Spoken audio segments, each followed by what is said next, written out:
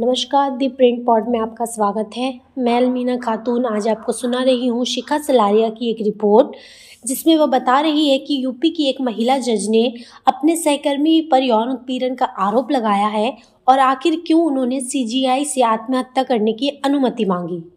उत्तर प्रदेश की एक महिला सिविल जज ने महिलाओं के यौन उत्पीड़न रोकथाम अधिनियम 2013 को एक झूठ बता दिया और भारत में कामकाजी महिलाओं को यौन उत्पीड़न के साथ जीना सीखने की सलाह दी। उन्होंने भारत के मुख्य न्यायाधीश CJI DY चंद्रचूड़ को एक ओपन लेटर लिखा, जिसमें एक जिला न्यायाधीश और उनके सहयोगियों द्वारा कथित यौन उत्पीड़न की शिकायतों की जांच में 1 वर्ष से भी अधिक समय में बहुत कम प्रगति के बाद अपना जीवन समाप्त करने की अनुमति मांगी। यह पत्र गुरुवार को सोशल मीडिया पर वायरल हो गया। कथित तौर पर आरोपी के खिलाफ कार्रवाई की मांग करने वाली सुप्रीम कोर्ट में उनकी याचिका को बुधवार को 8 सेकंड के भीतर ही खारिज कर दिया गया था। महिला ने अपने पत्र में आगे दावा किया है कि इसके बाद उन्होंने आत्महत्या करने की कोशिश की, लेकिन उनका पहला प्रयास विफल हो गया। इसलिए उन्होंने CJI को सबसे बड़े अभिभावक के रूप में संबोधित करते हुए अपना जीवन समाप्त करने की अनुमति मांगी और लिखा कि मेरे जीवन का कोई उद्देश्य नहीं बचा है। महिला जज ने अपने पत्र में आगे आरोप लगाया कि एक विशेष जिला न्यायाधीश और उनके सहयोगियों द्वारा मेरा यौन उत्पीड़न किया गया है। मुझे रात में जिला जज ने मिलने के लिए कहा। मैंने 2022 में इलाहाबाद हाईकोर्ट के माननीय मुख्य न्यायाधीश और प्रशासनिक न्यायाधीश से शिकायत की। आज तक कोई कार्रवाई नहीं हुई है। किसी ने भी मुझसे यह नहीं पूछा कि क्या हुआ है, आप परेशान क्यों हैं।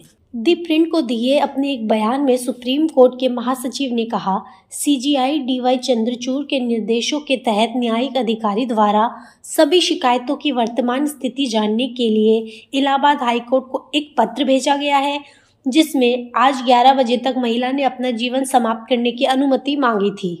सुप्रीम कोर्ट के महासचिव को कल रात फोन पर सूचित किया गया था कि हाईकोर्ट के कार्यवाहक मुख्य न्यायाधीश ने भी ओपन लेटर का संज्ञान लिया है। महिला जज के मुताबिक उनकी शिकायतों की जांच में कोई भी प्रगति नहीं हुई है। यह कहते हुए कि निष्पक्ष जांच सुनिश्चित करने के लिए जांच के लंबित रहने के दौरान आरोपी न्यायाधीश के स्थानांतरण के उनके अनुरोध को नजरअंदाज कर दिया गया। उन्होंने आगे आरोप लगाया कि जांच में गवाह जिला न्यायाधीश के तत्काल अधीनस्थ है।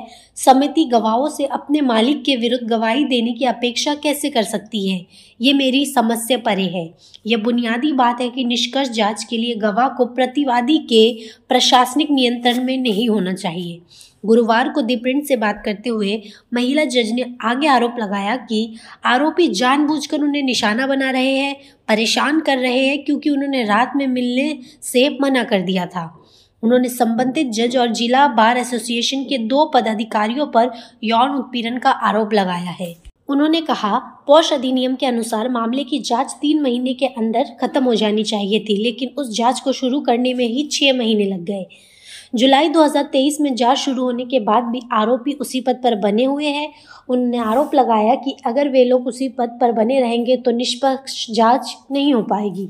उन्होंने आगे बताया, उस कथाकथित पूछताछ का कोई उद्देश्य नहीं होगा। आरोपी ऊंचे पद पर है और ताकतवर है।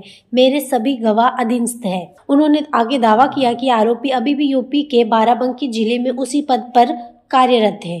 CJI को लिखे अपने 2 पन्नों के ओपन लेटर में महिला न्यायाधीश ने लिखा कि वह केवल एक निष्पक्ष जांच चाहती है और आरोपियों के खिलाफ कार्रवाई की मांग को लेकर उन्होंने इस महीने सुप्रीम कोर्ट में जो याचिका दायर की थी, उसे बुधवार को केवल 8 सेकंड के भीतर ही खारिज कर दिया गया। उन्होंने आगे लिखा, मेरे साथ बिल्कुल कूड़े जैसा व्यवहार किया गया है।